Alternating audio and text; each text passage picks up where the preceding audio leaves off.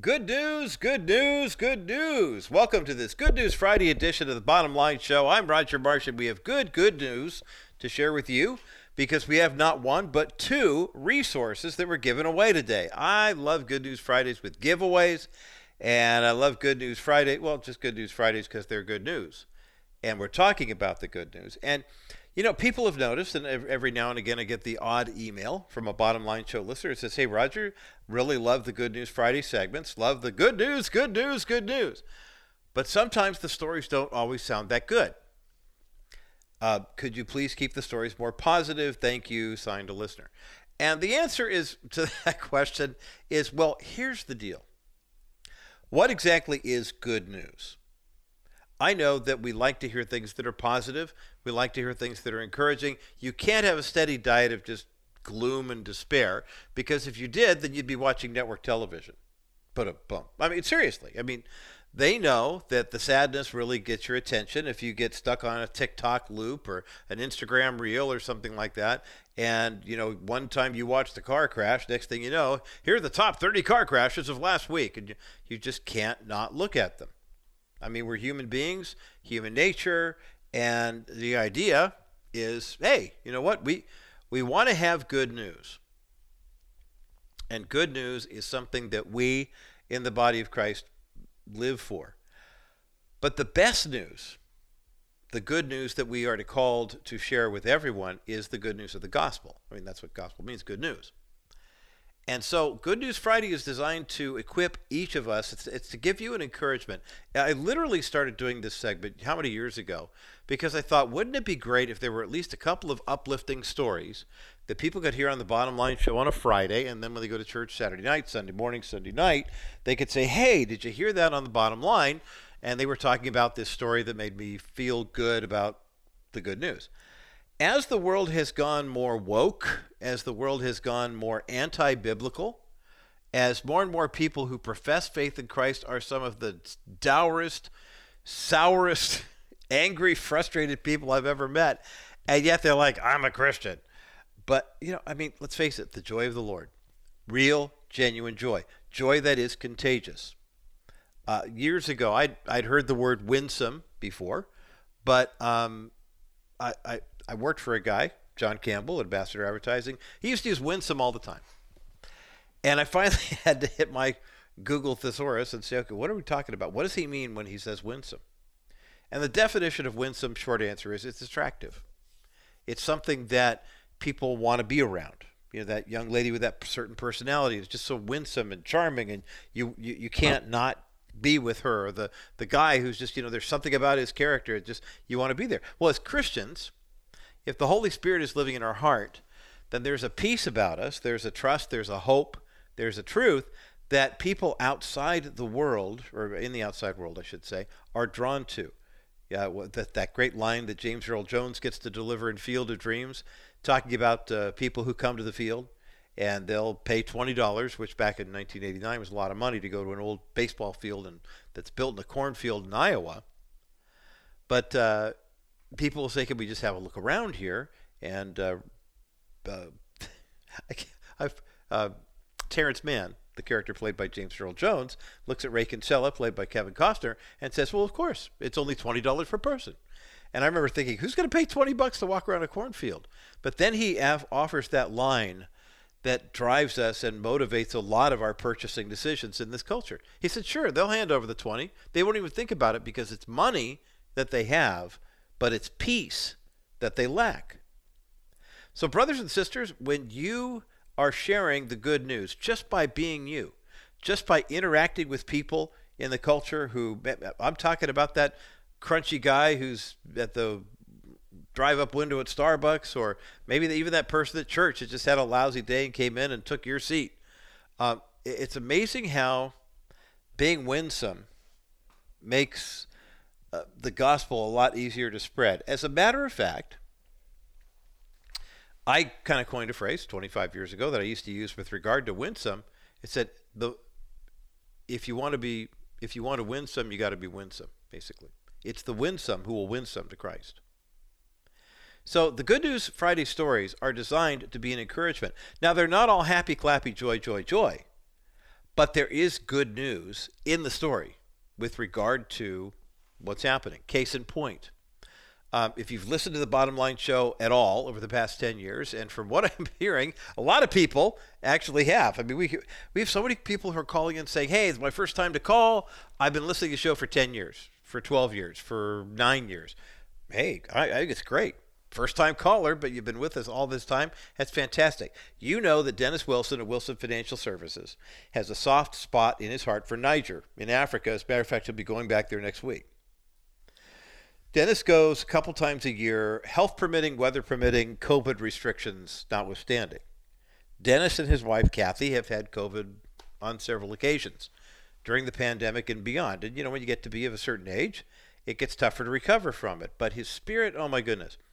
When you consider it was about 12, 15 years ago that a member of Dennis's Bible study challenged him to go to Niger or Niger. And he said, oh, I'll just go once and get him off my case. And now Dennis brings community Bible study materials to Niger a couple times a year. He's going to be going, you've been listening to his interviews here on the Bottom Line show and even some of his advertising. His granddaughter, Brooke, who is working as director of marketing for Wilson Financial, also making the trip with him this time. So please keep Dennis and Brooke in your prayers. But every time I see things that are happening in Burkina Faso or Ivory Coast or Niger, I think of Dennis and the ministry that he has. By the way, when you contact Wilson Financial at 800-696-9970, get a no-cost consultation for the new financial products that they have. There are two of them that are outstanding. One of them is a 7% real estate investment trust-like investment. It's an alternative to the REIT. It was paying 6%. Now it's up to 7%. Basically, you invest an amount of money into with a group of other people. They oftentimes will purchase these apartment buildings in rural America, middle America, and they'll refurbish them, and they've got a high rental rate return. You can see them all on Dennis's website. I mean, there's no mystery here. This is no Ponzi scheme. Hey, if we get enough money, we're going to buy a building. No, they already have the buildings. You can invest in them. And it pays a 7% return every month for 3 years. And then at the end of 3 years, after you've collected all that interest, you get your money back, or you could reinvest in another 3-year term. So, Dennis has those right now. The 7% account is back, and then the 13% account. My goodness. Talk about good news. Yeah, there are some people who are doing, hey, invest in precious metals. Give us $5,000 and you might get 8%. How would you like to take that 13% to the bank each and every day for an entire year? You have to call Wilson Financial right now at 800-696-9970.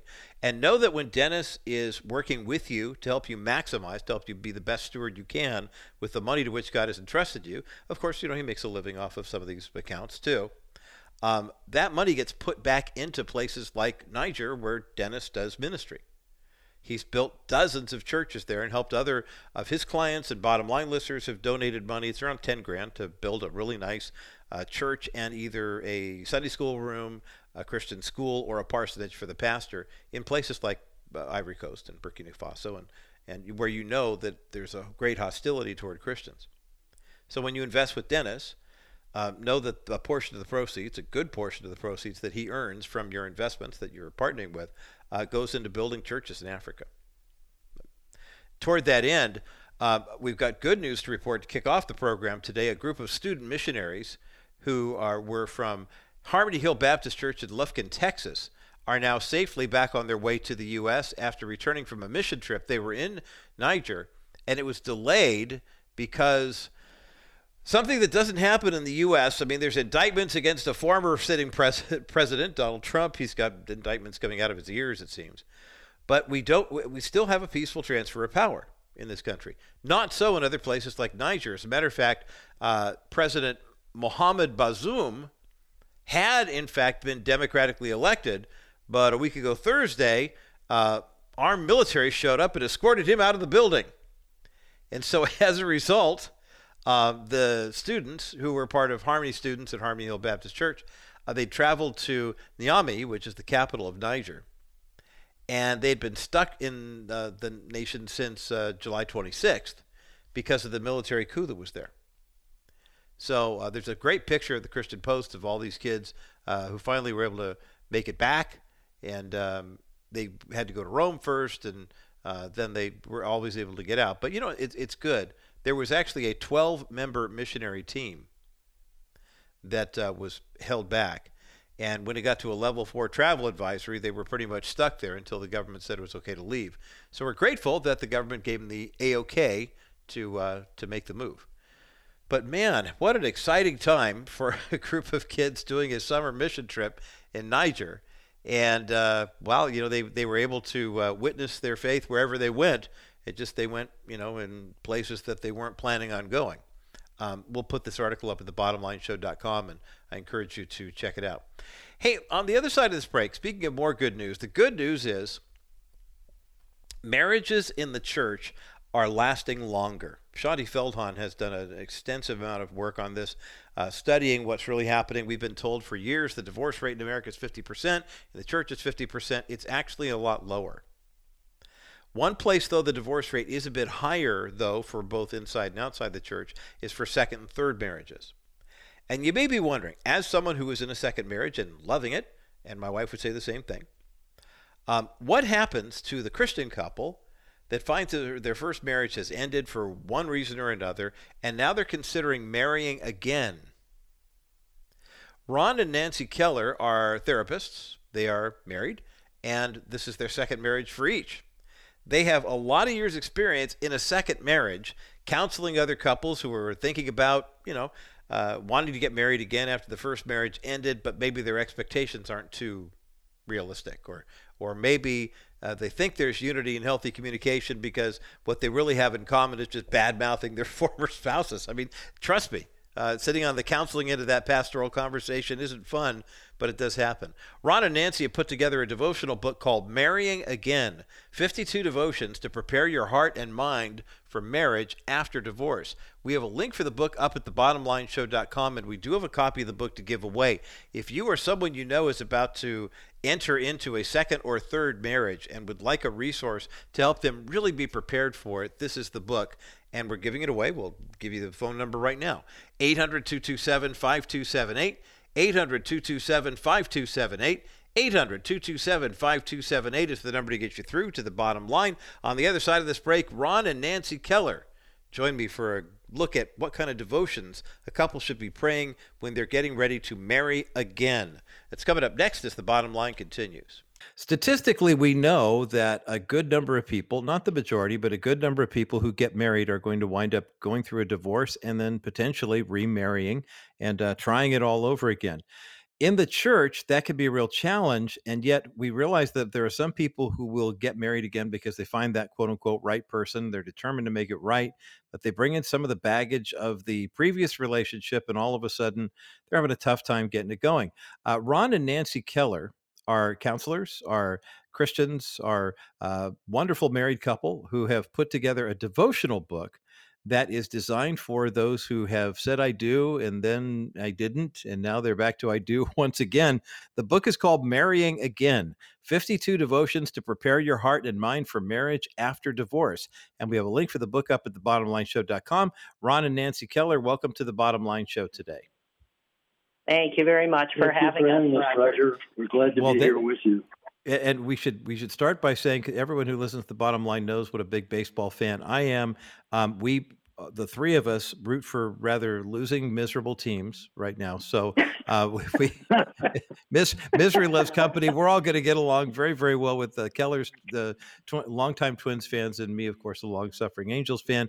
Ron Keller holds an undergraduate degree in business and advertising, has a master's in theology from Fuller right here in town, and earned his doctorate in counseling psychology. Nancy has undergraduate and graduate degrees from St. Catherine University and the University of St. Thomas, and has counseled couples preparing for marriage for more than 30 years. What was the basis for saying there needs to be a book like this? Were you coming up short in terms of resourcing for couples who had gotten married, gotten divorced, and were thinking about getting married again? Well, that's part of the deal, Roger. But mostly, Nancy and I ourselves have gone through a divorce and then remarriage, and we're married for 37 years now. Oh, that's great. So we were part of a group when we first decided to get married. We were part of a group that talked about what it's like to be in step families, and that group gave us some basic training and what we were going to go through. But through the years, we've done a whole lot of stuff. Wrote a book in 2002 with the same title, and then just updated that here in the past 3 years to this book. Nancy, what's the biggest change that you've seen, having gone down this road before in terms of the print form 20 years ago? Nancy, what is one of the biggest or some of the biggest changes that couples who go through a divorce and are getting remarried again are facing today that they didn't face back then? Oh, I don't know about that so much as I do know our experience is most couples who make a decision to be remarried don't know nearly as much as they need to know about what they're getting into. I think that's the same now as it was then. And it was the same for us as well. I mean, Ron is right. We did do everything we could to educate ourselves and thought we were pretty well, ready for the commitment. But when we got into this group that Ron talked about, we got our eyes open and our ears open. And that's kind of been our experience all these years, is that people get so excited about a new relationship, they mostly have no idea what they're getting into. And that's a big reason, one of the main reasons why we wanted to stay on this project. And in hopes of giving people more realistic expectations about what they were getting into. Ron and Nancy Keller, my guests today here on The Bottom Line. The book is called Marrying Again, 52 Devotions to Prepare Your Heart and Mind for Marriage After Divorce. We have a link for the book up at thebottomlineshow.com. Ron, how big is I want to say that the dating pool, how common is it for people in the church? I know there are a lot of folks in my years of pastoral ministry. I've come across several families who, if a divorce happens, they just kind of wander away because they're thinking, oh man, no one would want divorced people going to their church. But the reality is divorce is as common, it seems, in the church as outside the church. Give us an idea of the gravity. What kind of numbers are we talking about here? Well, I think you're right in stating that it's the same as it is in the church as it is outside. And so there are a lot of people who are quite judgmental in the church system that don't understand what's happened. And so it's critical for all of us to think more clearly and have more experience and more understanding. So I think that when we wrote our first book, which was just a self-published book, basically a workbook of sort of exercises that we had put together to use with groups of couples that were thinking or in a remarriage situation. At that time, the statistics were telling us that almost 50% of marriages ended in divorce, which was shocking. Now, when we put this current book together, our editor did some research. She came up with about a third of marriages, and this is inside and outside the church, tend to end in divorce. It seems like a big difference in statistics, but we also have to realize there are fewer couples getting married in general now than there were years ago, and that might be a part of it too. Yeah, I know. In talking with researchers like Shanti Feldhahn, who's done some studies on the marriage issue and why marriage inside the church is actually stronger, according to her research, she said a lot of times the numbers are skewed in terms of taking into consideration a marriage that ends because maybe a second marriage ended because one of the partners passed away. And they're saying, well, that marriage ended. So, well, wait. There's a big difference between becoming a widow and becoming a divorcee. And I think that in the church, sometimes we got that stigma that just says, well, we've got the numbers all wrong. So I was grateful to see in your book that you use the 1/3 statistic as opposed to half or even 60 or 70%, because you certainly don't want to be misleading. Ron and Nancy Keller, my guest today here on The Bottom Line. The book is called Marrying Again, and we've got a link for the book up at thebottomlineshow.com. 52 Devotions to Prepare Your Heart and Mind for Marriage After Divorce. There's a link for the book up at thebottomlineshow.com. One of the things that you stress in this book, and I'll put this out for both of you, is you're going to have some realistic expectations about what's going to happen. And I know anecdotally from my own experience, my wife and I are both kind of type A, planning, organizer types. And in our first marriages, we got stuck kind of doing a lot of the work in terms of, whether or not the family was going to survive. So when we got together, it's like, hallelujah, this is wonderful. But we still had to find our own rhythms as who did what well, best, better, not so good, that type of thing. Talk about some of the expectations that remarrying couples have that in your counseling experience have been pretty unrealistic, but they're kind of common to couples like that.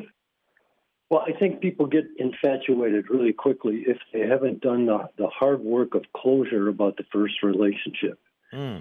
It's like a hangover that you bring into the relationship, and then a lot of things surface that didn't get resolved. So in the book, we talk about some of the things that need to happen. There's a plan about how to do stuff, a strategy for how to do things, and it's essential that people go through those various stages to get the right kind of healing they need and preparedness for another relationship. Remarriage is a very difficult thing. Marriages are difficult. Right. And then remarriages have complexities that aren't there in that first relationship. Everything from children to finances to where to live to how to spend time with good time with kids, but most importantly, how to spend time and invest good time in the new relationship. That's one of the critical things that doesn't get taken care of if people aren't attentive. We have often said we think that people get very excited when they meet someone new after divorce, and I think there's a lot of assumptions that take place, two of them being that if they've been married before, they know all about marriage, what works and what doesn't work, and they're determined not to bring those things that didn't work the first time into the second marriage.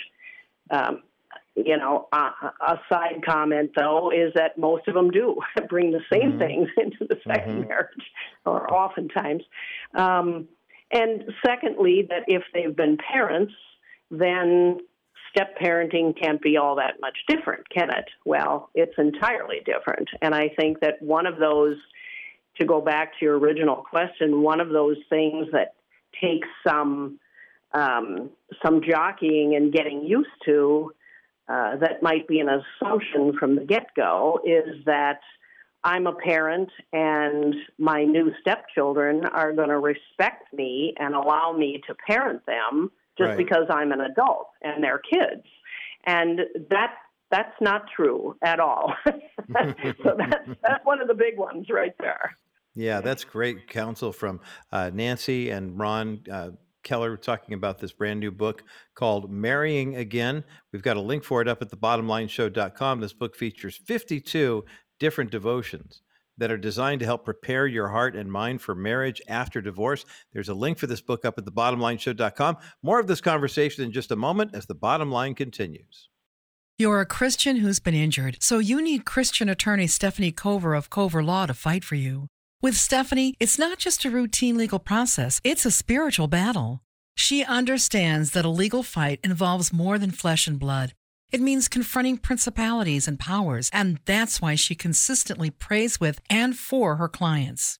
She forms long-lasting relationships with her clients, just as you would expect from someone who engages in spiritual battle alongside another believer. Praise for Stephanie pours in through cards, thank you texts, and letters from clients who thank her for checking up on them, coming to see them in the hospital, praying, and even finding alternative care when current care is inadequate. Inspired by Jesus' command to love one another, Stephanie uses her skill as an attorney and knowledge of insurance processes to fight for your completeness and healing. Don't wait any longer. Contact Stephanie Cover today at kbrightradio.com/Cover and let her take up your spiritual battle. Welcome back to this Good News Friday edition of the Bottom Line Show. I'm Roger Marsh. Married therapists Ron and Nancy Keller are my guests today here on the program. And what Ron and Nancy bring to the table not only are years of experience as a married couple, but years of experience as a remarried couple, since they've been married over 30 years. it's a second marriage for both of them. And they've written a great devotional book called Marrying Again, 52 Devotions to Prepare Your Heart and Mind for Marriage After Divorce. This is a great resource to have. Pastors, this is a good one to have. If you or someone you know, statistically you do know someone who is considering remarriage, or maybe you're that person. 800-227-5278 is the number to call. We do have one copy of this book to give away, but we have two different resources to give away here on this Good News Friday. 800-227-5278, 800-227-5278, 800-227-5278 is the number to get you through to the bottom line. Again, Ron and Nancy Keller have written the book called Marrying Again, 52 Devotions to Prepare Your Heart and Mind for Marriage After Divorce. Giving away a copy today here on this Good News Friday at 800-227-5278, 800-227-5278, 800-227-5278. That's the number to get you through to the bottom line. Okay, we'll take a quick break, and when we come back, the conclusion of this powerful conversation about how people who have been through divorce and are thinking about remarrying, they want to make sure that the remarriage is biblical, want to make sure the divorce had been biblical, but sometimes they rush into it a little too quickly. Ron and Nancy Keller will give you more good advice on how not to do that. Coming up next as the Bottom Line continues. Ron and Nancy Keller are my guests today here on the Bottom Line.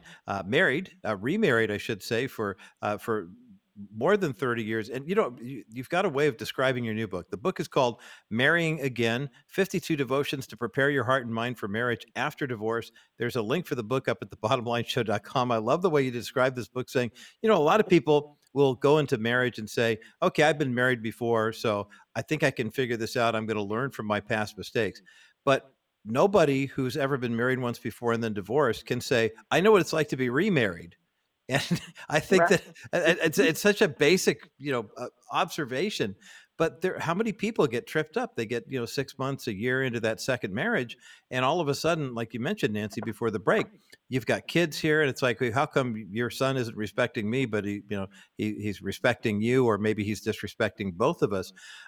Kids, I'm sure, are a big issue. Talk about the financial aspect too. I mean, that's got to be one that trips a lot of remarried couples up, where they're thinking, okay, everything's going to be fine, but I was the one who handled the money in my first marriage, and I'm going to handle it in the second one too. How do you reestablish new ground rules, Ron and Nancy, in terms of those types of things? So, Nancy, you just told a story the other day about this couple who got remarried, and there was a financial problem from the beginning. We worked with a couple, and they were talking about how they would handle their finances after they got married. And he started, and he was very clear that everything that was his was just going to be equally distributed now between his 4 sons and her 2 daughters. And what's mine is yours. And I think he just assumed that's exactly how she was going to feel, and all was going to be fine. Well, it wasn't how she felt. She described that she had a husband. Her husband had passed away, which is a little different than divorce, yes, but her husband had passed away. She loved him very much. He had worked very hard to put together a trust fund for their 2 daughters. And she had to be honest and say, I don't feel right, and it doesn't feel like I'd be respecting my first husband if I took the money he worked so hard for our daughters and distributed it now between all of these 6 kids, 4 sons that were not even his. So the man was shocked. And, it just pointed out there's never too much that you can talk about beforehand to be sure that you're on the same page about all those things. Who will pay the bills? How will we divide the bills? What's going to happen to money to our estate when something happens to us? Who does it go to? All of those. How are we going to figure out how to pay for these kids' college tuition? Is it going to be your money, my money, our money? It's complicated, and most people don't talk enough about it ahead, I think. Sorry, go ahead, Ron. So that's why in this book, Roger, we made it a point to describe the predictable issues that are going to happen in any remarriage. Mm-hmm. and the predictable feelings that are going to be in any remarriage. And helping us knowing those things and helping other people see that has made a great difference in their attitudes.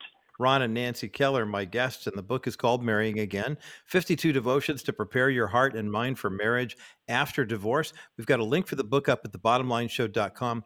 I think of the people who listen and call into the Bottom Line Show on a regular basis, a lot of folks in their 50s and 60s and 70s, and more people being impacted by, I think they call it the gray divorce, where someone was married for 30 years and the kids grow, and next thing you know, you're trying to piece it together.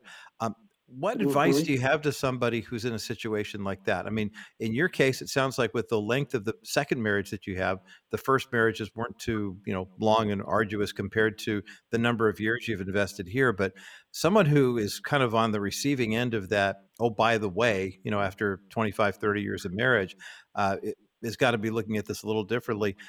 What advice do you have to someone who says, I'm not even sure if I want to get married again, let alone, be prepared for that? Mm-hmm.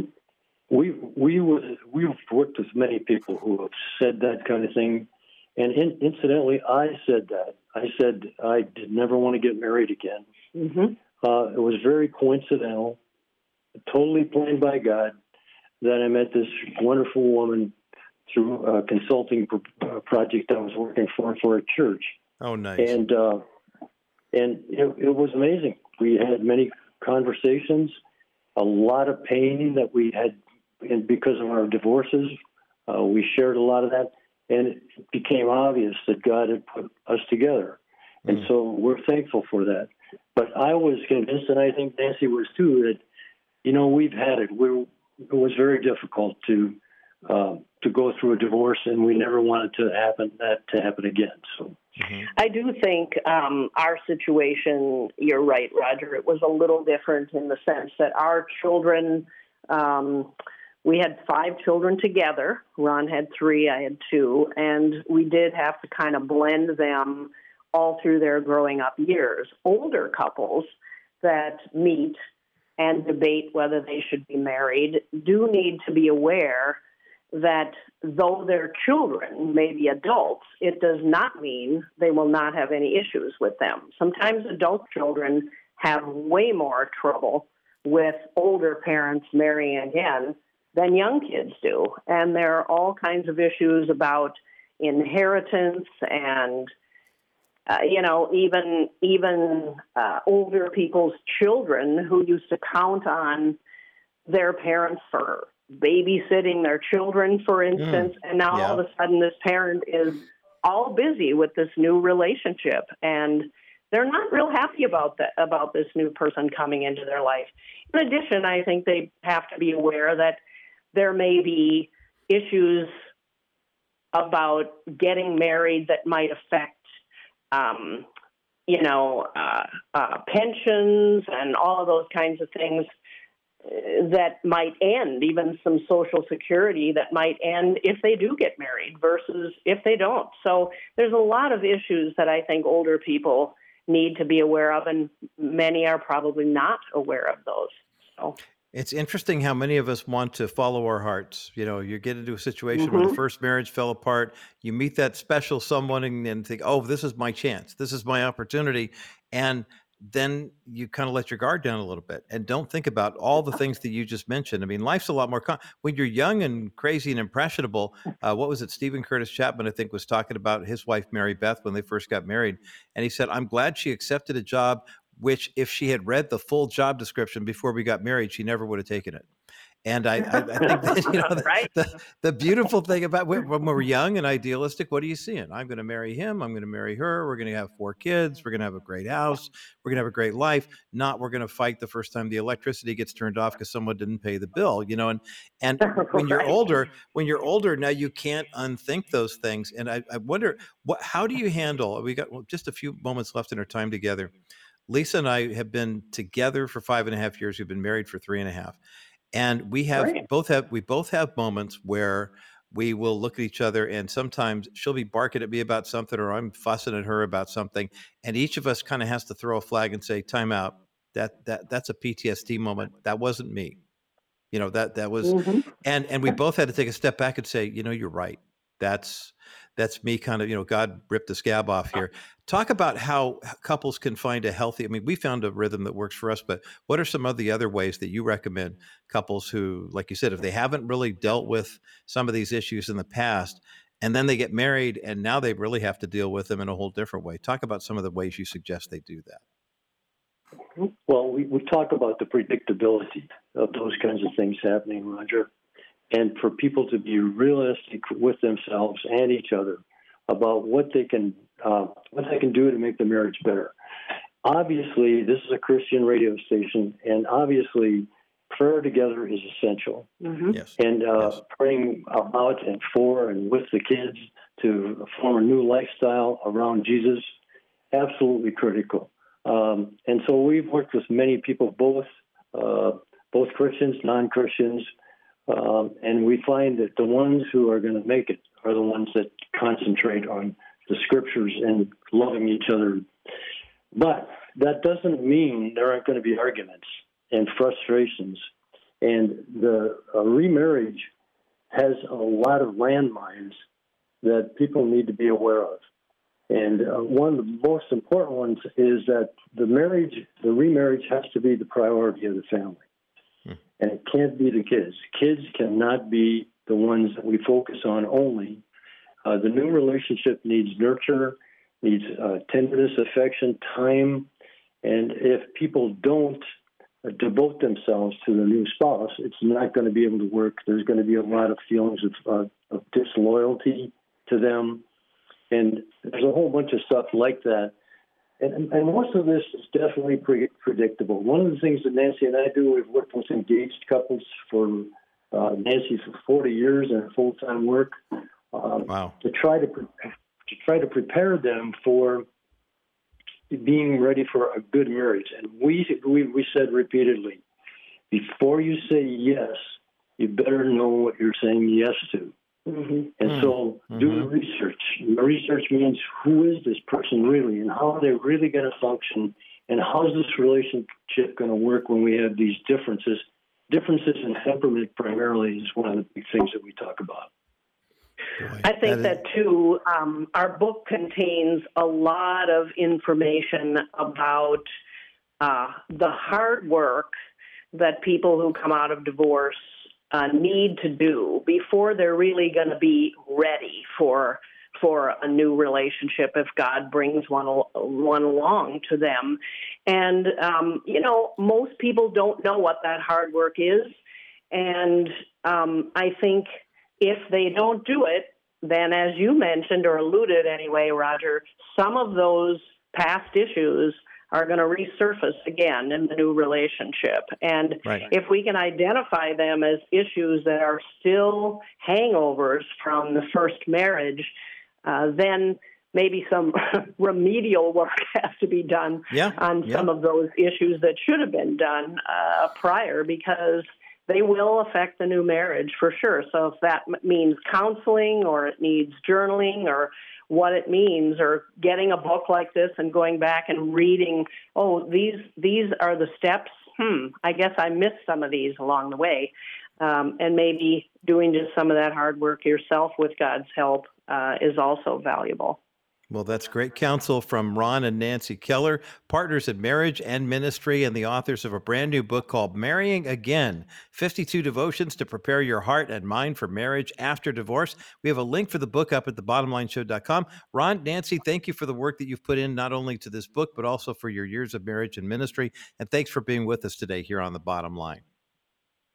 Very glad to be with you, Roger. Thank you for having us, and good luck in your own remarriage. Well, what a great discussion, and I really enjoyed just scratching the surface with Ron and Nancy Keller today here on The Bottom Line. Their book is called Marrying Again, 52 Devotions to Prepare Your Heart and Mind for Marriage After Divorce. There's a link for the book up at thebottomlineshow.com, and we do have a copy of the book that we're giving away today.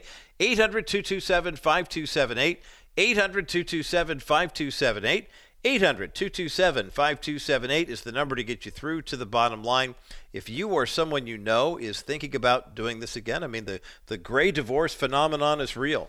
more and more people divorcing after the age of 50, more and more people divorcing after being married for 25 years or more. When my marriage ended, my first marriage anyway, I wasn't quite 50 yet, but we were about a month away from 25 years together, and it was tough. I don't mind sharing that with you. I was going through it when we started this show, and it's amazing how when you get to the point where you just say, I'm done, it's over, I don't want any more part of it, and about let's see, how many years? 6 years after that divorce was final. That's when I met Lisa, and that's with good counsel and a lot of prayer. When we realized, hey, this is more than just a misery loves company. This is more than just a we want to get together and bash on our ex-spouses. Really didn't do a lot of that. We found the commonalities that we had. We learned how to resolve differences, and we'll be celebrating our 4th wedding anniversary on New Year's Eve. So I recommend this book wholeheartedly. Again, it's called Marrying Again, 52 Devotions to Prepare Your Heart and Mind for Marriage After Your Divorce by Ron and Nancy Keller. 800-227-5278, 800-227-5278, 800-227-5278, the number to get you through to the bottom line. On the other side of this break, good news for women. As a matter of fact, for anybody who's been saying the Equal Rights Amendment should be alive and enacted, it is, sort of. Well, in one state, okay, it's not the Equal Rights Amendment, but it's a so-called Women's Bill of Rights. It's been signed into law by executive order in the state of Oklahoma. So what is Governor Kevin Stitt up to now? We'll take a look at that coming up next as the bottom line continues. You know the old expression, a picture is worth 1,000 words? Well, if you're an expectant mom and you go to a pregnancy health center that is in partnership with Preborn, one picture can say way more than that. And that picture I'm talking about is an ultrasound picture. Every donation that goes to Preborn goes to providing ultrasounds for women who are expecting children, and they want to know what all of their options are. When you call 833-850-BABY right now, you give a gift of $28 that provides one ultrasound. But if you give a gift toward the purchase of an ultrasound machine, now that's a $15,000 investment, but every ultrasound machine can do 250 ultrasounds per year and lasts a minimum of 10 years. That's 2,500 ultrasounds available to women right now. Think of all the babies, thousands of babies' lives that will be saved by your donation to Preborn right now. Call 833-850-BABY. 833-850-BABY. That's 833-850-2229. Make your best donation right now. $50, $100. Maybe you want to give $15,000. It's completely tax deductible. We've had a couple of bottom line listeners step up and do just that. 833-850-BABY. 833-850-BABY. That's 833-850-2229. Call Preborn right now. My thanks again to Ron and Nancy Keller for joining me today here on The Bottom Line. Over the past half hour, we've been discussing their outstanding devotional book called Marrying Again, 52 Devotions to Prepare Your Heart and Mind for Marriage After Divorce. 800-227-5278. We got one copy of this book to give away. 800-227-5278, the number to get you through to the bottom line. Oklahoma Republican Governor Kevin Stitt is passionately pro-life.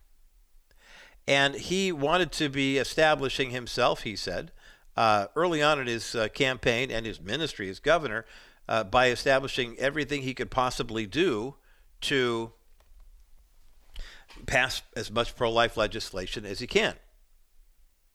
Now, last year, he signed Senate Bill 612, which is a pro-life bill that would ban basically every abortion in the state except those performed to, quote, save the life of a pregnant woman in a medical emergency, unquote.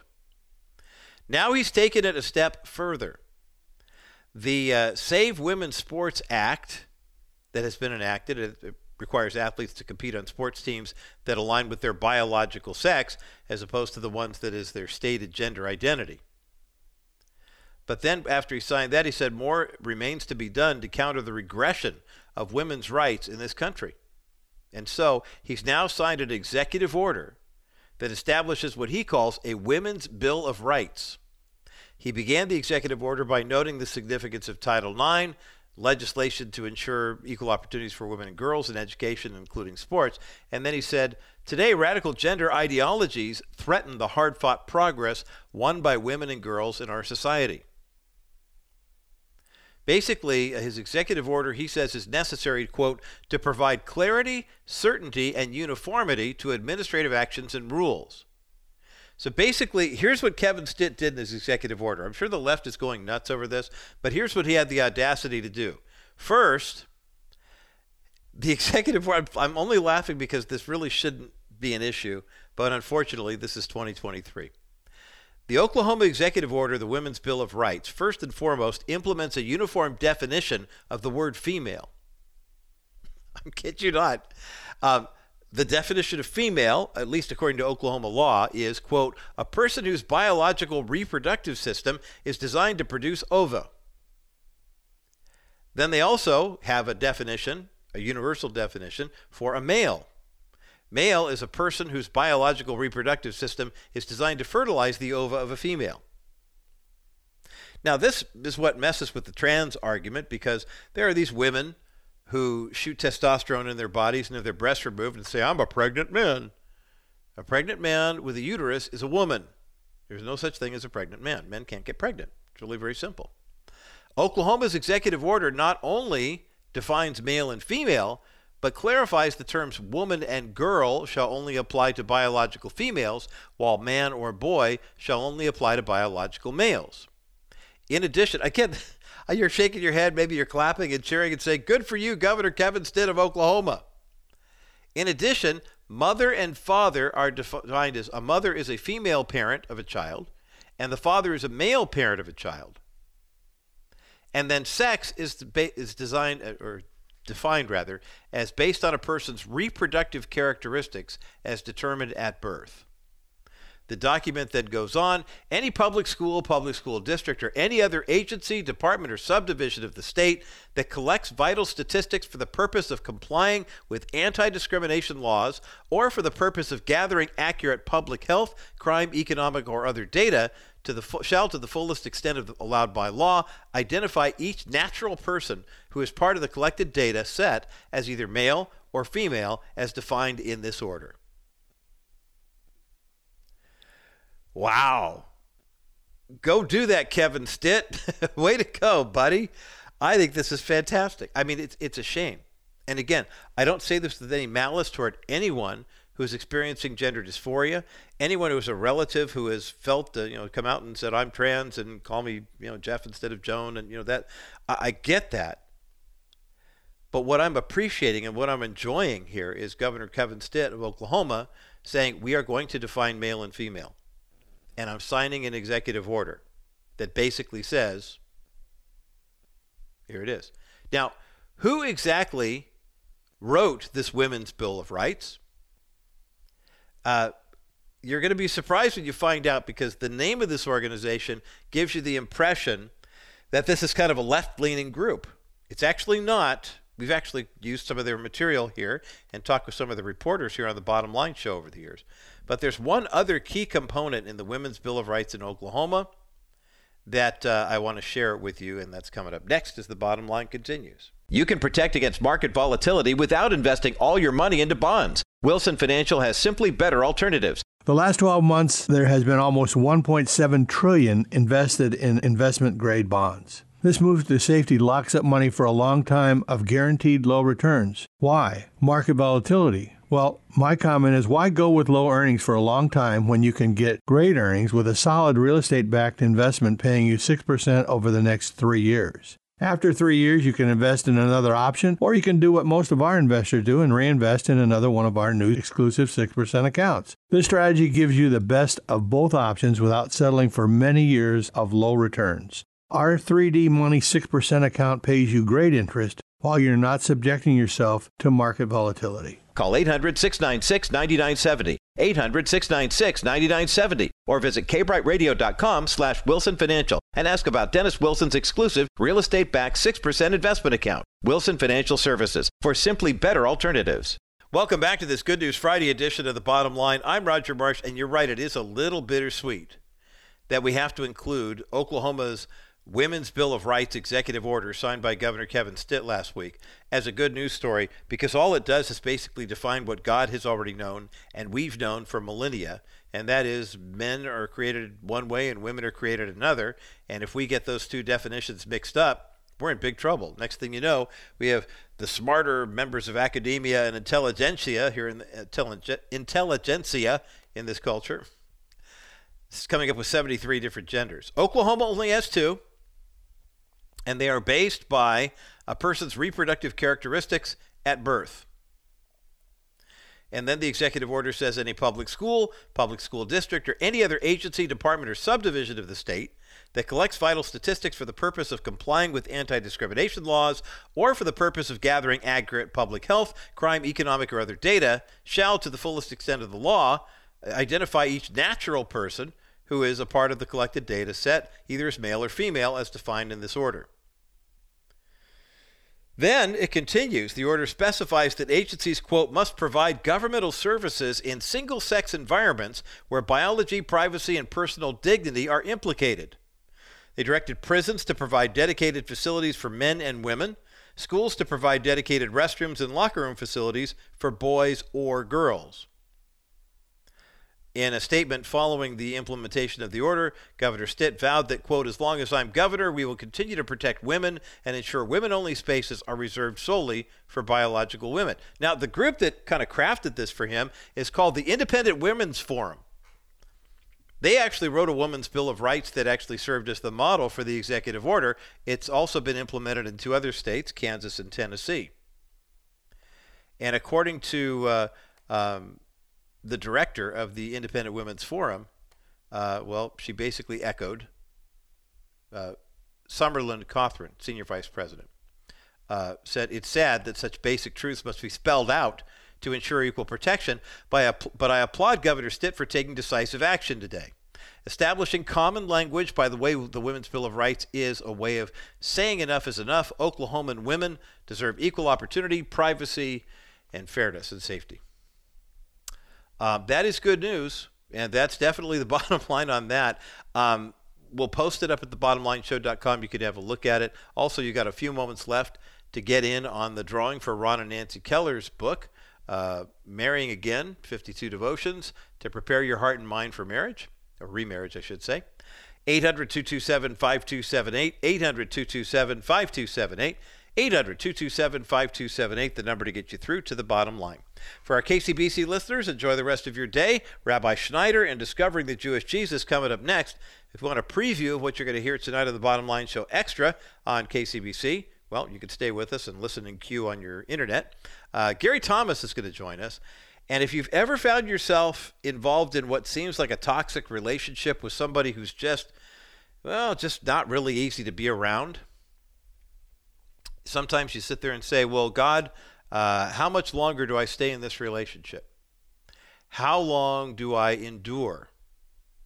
Is there ever a time to say, I'm going to literally shake the dirt and dust off my sandals from this person's home and ask the question, am I not living my true God-given purpose by engaging with so many toxic people? Pastor and author Gary Thomas has written a book about this subject. It's called When to Walk Away, Finding Freedom from Toxic People. We have a link for that book up at thebottomlineshow.com, and we're giving a copy away. 800-227-5278. See, I told you, lots of giveaways today here on this Good News Friday. 800-227-5278. On the other side of this break, we're going to revisit my conversation with Gary Thomas and talk about when to walk away and how you can find freedom from the toxic people in your life. That's coming up next as the Bottom Line continues. What happens when you have a toxic relationship and it drains you? It just kind of sucks the life out of you. And you begin to realize, gosh, what am I supposed to do? And you pray and you look for forgiveness or healing or whatever, and it just doesn't happen. Is there a point where you get to say, hold it, I got to stop? Gary Thomas is writer in residence at Second Baptist Church in Houston, Texas, adjunct faculty member teaching on spiritual formation for both Western Seminary in Portland, Oregon, and Houston Theological Seminary in Houston, Texas, the author of 19 books, including Sacred Marriage, Sacred Pathways, Sacred Parenting. The new book, though, is a bit of a departure for Gary Thomas. It's called When to Walk Away, Finding Freedom from Toxic People. And we have a link for the book up at thebottomlineshow.com. Gary Thomas, welcome back to The Bottom Line Show. Thank you, Roger, for having me back. This is you sound chipper for somebody who had to walk away from a toxic relationship or two. Is that because you're finding that freedom now and saying, hey, this is great, no more toxic relationships for me? You know, it is, and it's when people have gotten early copies of the book, Roger, it's just that same thing, that freedom is what I keep hearing from people, and it does feel liberating. I think there's been so much misplaced Christian guilt that has put us in situations that drain us, that demean us, that sap our joy out of life, that distract us from healthy relationships and productive encounters. And my prayer is this book will just set us free to have more effective, more impactful lives where we can serve more effectively. You have been studying relationships and relational ministry for many, many years and helping so many people, as I mentioned, with parenting, marriage, things of that nature. You had a personal experience, though, when it comes to a toxic relationship that kind of made you rethink not what you'd talked about and preached about before, but the way you approach this whole issue of toxic relationships. Can you give us kind of a 60-second overview of what kind of lit a fire under your foot for this book? It was just a relationship that was so draining, and I was trying to figure out, and what's the proper way to respond, and how do I engage this person? And then I was shocked when a very experienced friend of mine, he's been a marriage family counselor for over 30 years, he just said, I don't think you should engage. I think you just need to walk away, which for me always seemed like a failure as a Christian. And if this person calls himself a Christian, how come we can't reconcile? And then he said, I want you to go to the book of Luke, count how many times Jesus walked away from people or let people walk away from him. Well, I was intrigued when I went through Luke. I went through all 4 Gospels and counted 41 citations where Jesus had an interaction with someone where they didn't accept what he had to say. Jesus either let them walk away or he chose to walk away. And Roger, it might seem elementary to you. It might seem elementary to a lot of the listeners, but it was mind-blowing to me. I always thought that if I was just surrendered to the Lord and walking in obedience and understanding Scripture and always operating with love and in a good attitude, that people would respond. Well, if they didn't respond to Jesus that way, I couldn't expect they'd respond to me that way. And it was so freeing, but also so strategic, just to help me put my efforts where it would be more profitable.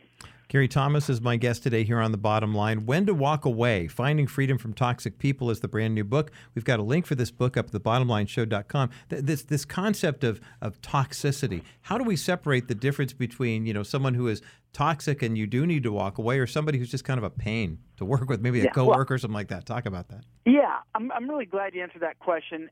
There's a difference between difficult and toxic, and it takes me 3 chapters to really fully answer that. And I know we don't have as much time here to go through it, but there were some markers. Toxic people really tend to be controlling, which is the opposite of who God is. God is a God of choice. Choose you this day whom you will serve. And the New Testament mentions demonic possession. It never lists God possession. God's Spirit fills us. But Paul even says the spirit of the prophets are subject to control of prophets. So when somebody's trying to control you, that's not a godly attitude. That's not a strategy of God. It comes from a different place.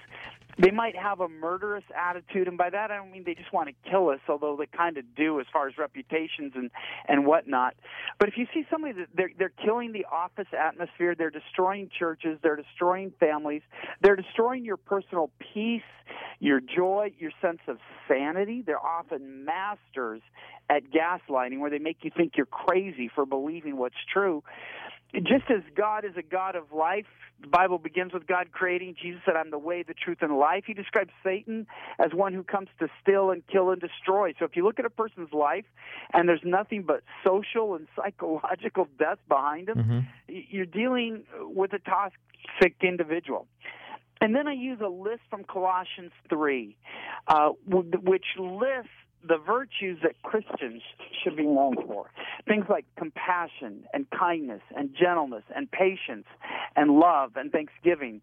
And then Paul lists what marks toxic people. And then it's marked by this: anger, rage, malice, slander, filthy language, and lying. Look, we see that a lot on the social end. We see that a lot in the political spectrum. You see it in churches. You see it in families. And when those things are there, you really have to have your guard up that you may be dealing with someone who's just a toxic person through and through. Boy, that's hard to hear, but it's really important to hear, I think, when you talk about the difference between the two of them, because my suspicion is I'm 58 years old. This is the first time I've ever really taken a look at that in terms of, how do you stand up to it? How do you sometimes standing up to it means walking away, because there's a part of me that says, on the one hand, I want to try to reach the unlovely or the unloving person, with the gospel. There's another part of me, too, that says, if I walk away, they're going to hate me. Gary Thomas, I don't want that to happen. Talk about learning how to kind of be hated, if you will. What does that mean? Well, it was fascinating for me because I think the level of hatred leveled against people who just speak historic Christian truth is something new for us. I pointed out to people this whole thing like we had with Billy Graham, who we recently said goodbye to, when he was told by newspaper editors, Puff Billy Graham, that's gone. I mean, we're not likely to see that anytime in the near future. And so I interview a number of Christians who have just learned, how do you speak the truth, even though you speak it with love and gentleness and with great intentions, not to hurt, not to hate, not to divide, but just to speak God's truth. We're going to be hated because of it. Jesus said the world hates me not because he was unloving. He says the world hates me because I testify that its works are evil. And today, it's considered hateful to call evil evil. Right. It's not hateful to. It's not evil to do evil. It's evil to call evil evil. Boy, there's a head scratch right there, man. That's crazy. Well, and I think some Christians pile on other Christians with the assumption that, if we would just be loving and if we would only focus on doing good deeds and whatnot, then they wouldn't hate us and everybody would embrace the gospel. Well, Jesus proves that's not true. The Apostle John, the apostle of love, proves that isn't true. Paul talks and warns Timothy, or I should say he warns Timothy about several toxic individuals. So unless we somehow think we figured out a way to love more than Jesus, Paul, Peter, and John, and that the problem with our ability, that our being hated, is that we're lacking love, then somehow we're just not reading the Bible correctly. Now, I'm sure many of us, we can act self-righteously. Sometimes some Christians may elicit that kind of response. We've all heard them. We all know that happens. My point is, we can't always assume that somebody didn't speak the truth gently and appropriately and relevantly.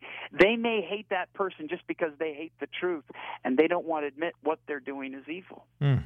Boy, that is so key for us to remember. And you're right. In the social media world that we have, it's kind of changed the way we get our information, we process our information, even the way we relate to people in real life. I'm grateful that you and I are having an actual conversation, Gary Thomas, about this, because if we were trying to do this on social media, other people might jump in and say, well, what about this? And you had that interaction yourself with someone where you realized the level of toxicity was so tough, but how do you deal with it when we have different ways of communicating that? Gary Thomas is my guest today here on The Bottom Line. I'm Roger Marsh. The book is called When to Walk Away, Finding Freedom from Toxic People. We've got a link for the book up at thebottomlineshow.com, and I have a whole slew of questions to ask Gary, so I'm going to give him a chance to get a drink of water and catch his breath, because we're going to talk about toxic parents, toxic marriages, toxic kids, and what does it mean to be toxic to yourself? That's one of the issues that Gary Thomas addresses in his brand new book, When to Walk Away. We'll have more of this conversation in just a moment as The Bottom Line continues. You can protect against market volatility without investing all your money into bonds. Wilson Financial has simply better alternatives. The last 12 months, there has been almost $1.7 trillion invested in investment-grade bonds. This move to safety locks up money for a long time of guaranteed low returns. Why? Market volatility. Well, my comment is, why go with low earnings for a long time when you can get great earnings with a solid real estate-backed investment paying you 6% over the next 3 years? After 3 years, you can invest in another option, or you can do what most of our investors do and reinvest in another one of our new exclusive 6% accounts. This strategy gives you the best of both options without settling for many years of low returns. Our 3D Money 6% account pays you great interest while you're not subjecting yourself to market volatility. Call 800-696-9970, 800-696-9970, or visit kbrightradio.com/Wilson Financial and ask about Dennis Wilson's exclusive real estate-backed 6% investment account. Wilson Financial Services, for simply better alternatives. Gary Thomas is my guest today here on The Bottom Line. I'm Roger Marsh. Gary's a writer in residence at Second Baptist Church in Houston, Texas, adjunct faculty member teaching on spiritual formation at Western Seminary in Portland, Oregon, also in Houston Theological Seminary in Houston, Texas, author of 19 best-selling books, and his latest one is really going to raise some eyebrows. It might ruffle some feathers, but hopefully it's going to calm some hearts. The book is called When to Walk Away, Finding Freedom from Toxic People. We've got a link for the book up at thebottomlineshow.com. And Gary, it mentioned earlier on, you've written books like Sacred Marriage, Sacred Parenting, authentic faith. One of the things you do talk about in this book is the fact that toxicity is not limited to just, say, that guy on the job who drives you nuts or that person at church who also drives you nuts, or maybe you're that person too.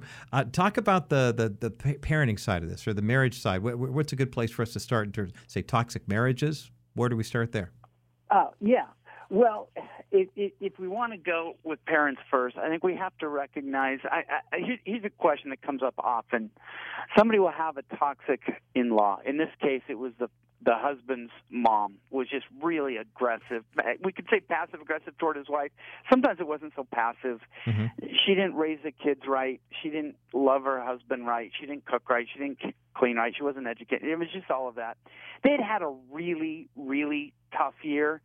And the wife finally said to him in the start of December, look, I just can't even bear the thought of being at your parents' over Christmas. She goes, it's been a tough year. It takes me months to recover with our kids young and all that we face. I just don't know that I have it in me. And he came to me and said, what am I supposed to do? I'm supposed to honor my mom, but I know I'm supposed to love my wife. And I said, you honor your mom by treating her as if she's healthy.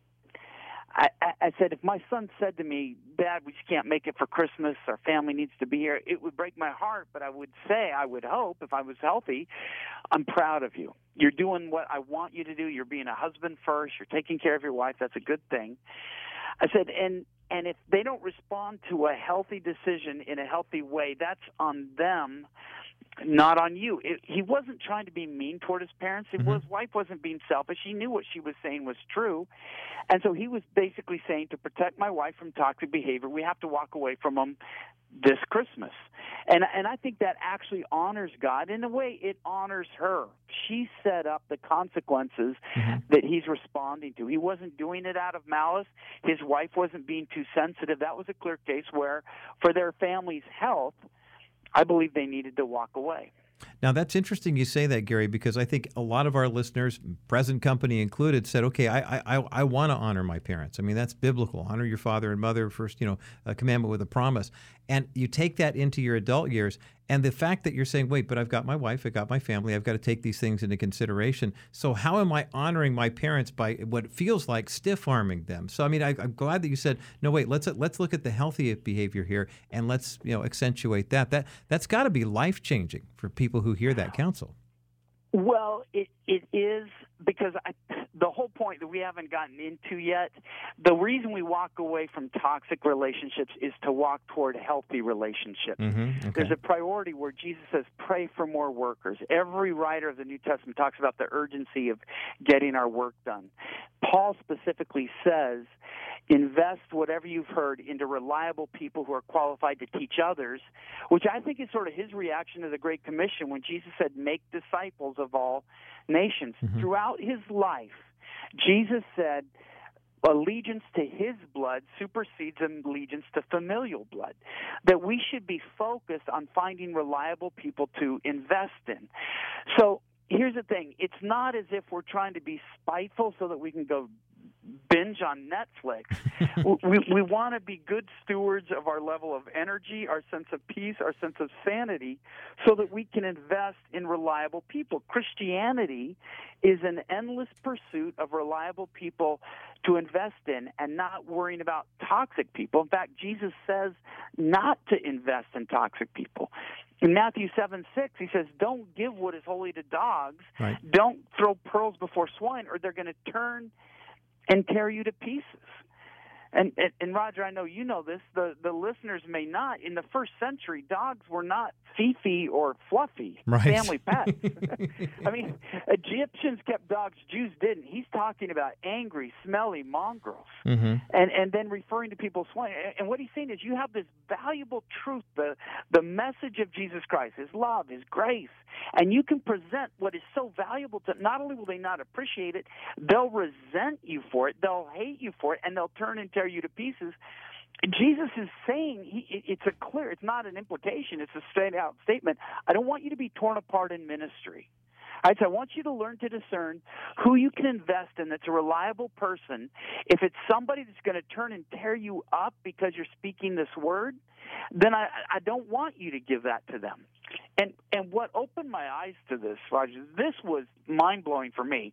Because Jesus went to the cross and was a martyr, I'm thinking, I got to be a martyr, right? That's who I follow. Yeah. That's who I serve. Reading all of the times where Jesus walked away from intended persecution before the cross was amazing. Several instances. They picked up stones to stone him. Jesus slipped through the crowd. The Pharisees decided to kill him, so Jesus decided, I can't go that way again.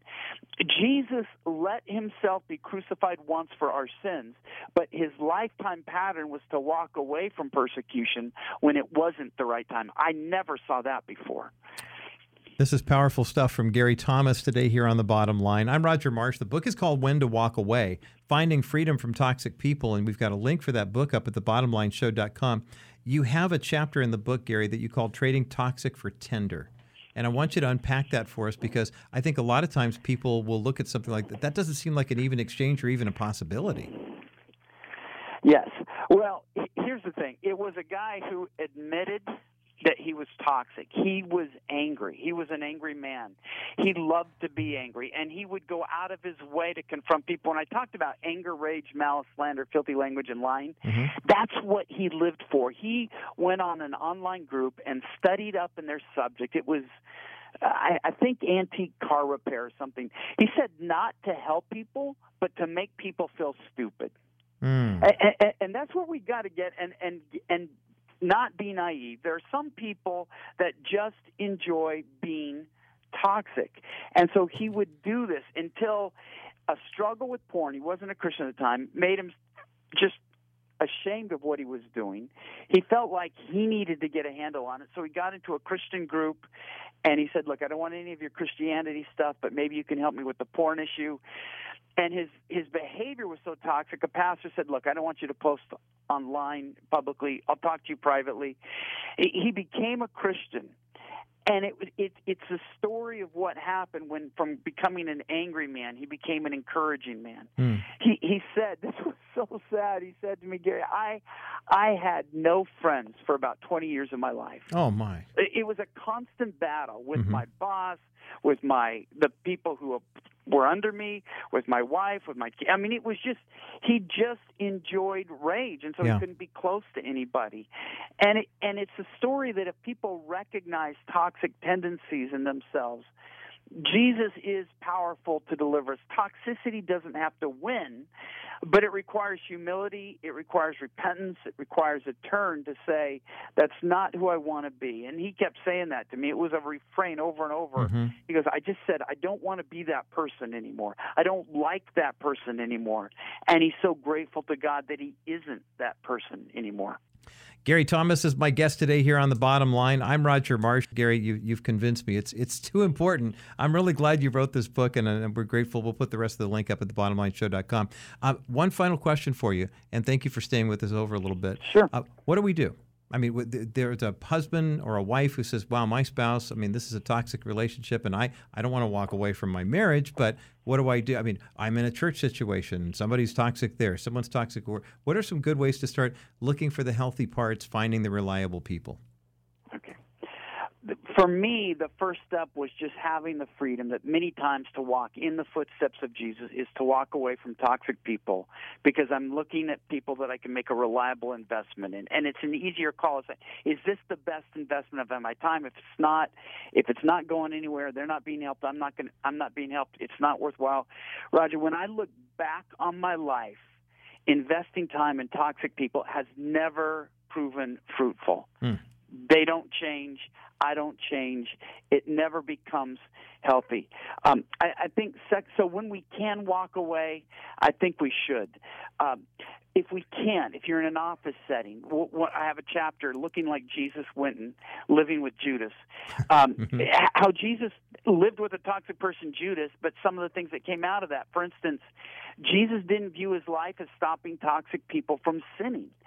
He knew Judas was a thief. If John knew Judas was a thief, Jesus knew Judas was a thief, but he didn't focus on that. There were other issues that he had to focus on. He was investing in the disciples. He knew what was going on. And so if you have to be at a family gathering it's not your job to be the detective, the lawyer, the judge, and the sentencing person when somebody is in sin.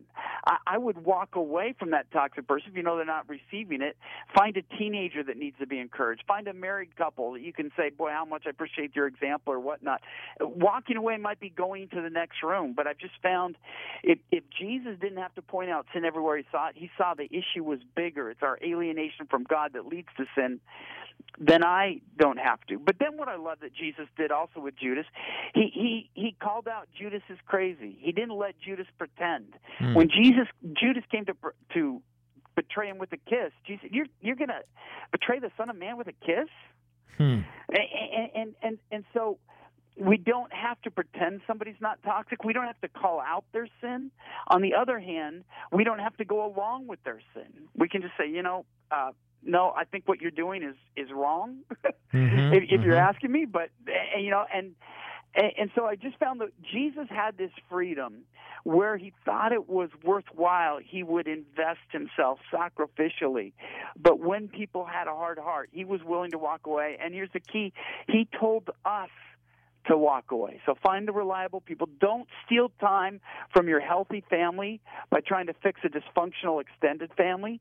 Don't steal time from a healthy marriage by fretting about a toxic boss or employee. You've got to mentally walk away. Learn to pivot and say, God has given me certain people to invest in and to relate to. And just as Jesus chose his disciples, I'm going to choose the people I invest in. And that, by definition, means I need to learn when to walk away. Great counsel from Gary Thomas today here on The Bottom Line. The book is called When to Walk Away, Finding Freedom from Toxic People. We've got a link for the book up at thebottomlineshow.com. Gary, it's always a pleasure to have you on the broadcast. Thanks for being with us today here on the program. My pleasure. Thank you for having me. Well, it's always a great discussion with Gary Thomas, and this book, When to Walk Away, is going to give a lot of people reason to cheer. If you've been saying, gosh, I just feel like I'm stuck in this relationship and God wouldn't want me to give up on them.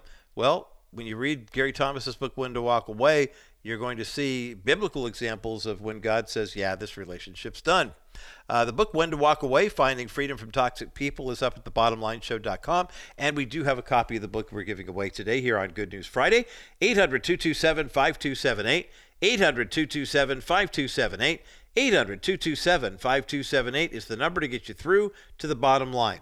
On the other side of this break, we'll talk about why the Apostle Paul, the Old Testament prophet Nehemiah, and even the life of our Lord and Savior Jesus Christ give us plenty of examples and biblical takeaways for how to deal with toxic people. We'll talk about that coming up next as the bottom line continues. You know the old expression, a picture is worth 1,000 words? Well, if you're an expectant mom and you go to a pregnancy health center that is in partnership with Preborn, one picture can say way more than that. And that picture I'm talking about is an ultrasound picture. Every donation that goes to Preborn goes to providing ultrasounds for women who are expecting children, and they want to know what all of their options are. When you call 833-850-BABY right now, you give a gift of $28 that provides one ultrasound. But if you give a gift toward the purchase of an ultrasound machine, now that's a $15,000 investment, but every ultrasound machine can do 250 ultrasounds per year and lasts a minimum of 10 years. That's 2,500 ultrasounds available to women right now. Think of all the babies, thousands of babies' lives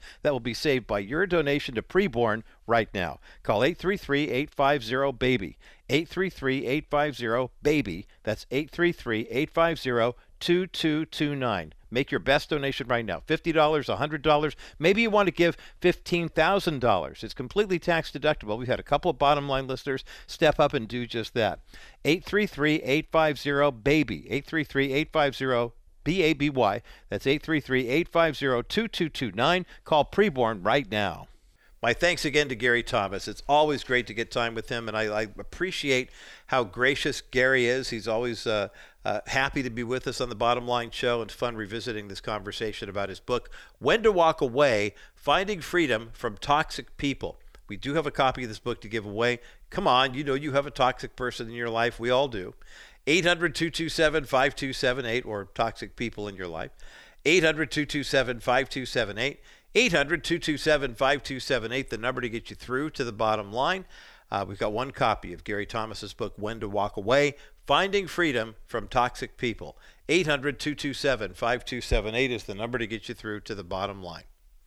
You know, oftentimes we think, if I could be more loving, if I could be more winsome, if I could do something else to make this person not be so angry and bitter and toxic and whatever, then maybe I'm the person who's going to lead this guy to Christ or this woman to Christ. Brothers and sisters, not everyone's going to heaven. And I'm not saying that you should say, well, I'm not going to witness to you, but I'll totally witness to you because you're not toxic. But at the end of the day, it's important for us to understand who the safe people are in our worlds, who the toxic people are, and to know the difference between the two. In all honesty, when Jesus sent the disciples out 2 by 2 early on in his ministry, you know what he told them? You go out and preach the gospel. Don't bring anything with you. Make sure that you get a place to stay and, food to eat. And if they welcome the message of the gospel, baptize them. If they don't, shake the dust from that town off of your sandals. Our job is to go and preach the gospel. But when toxic people show up, put on the armor of faith. That is the good news, and that's the bottom line.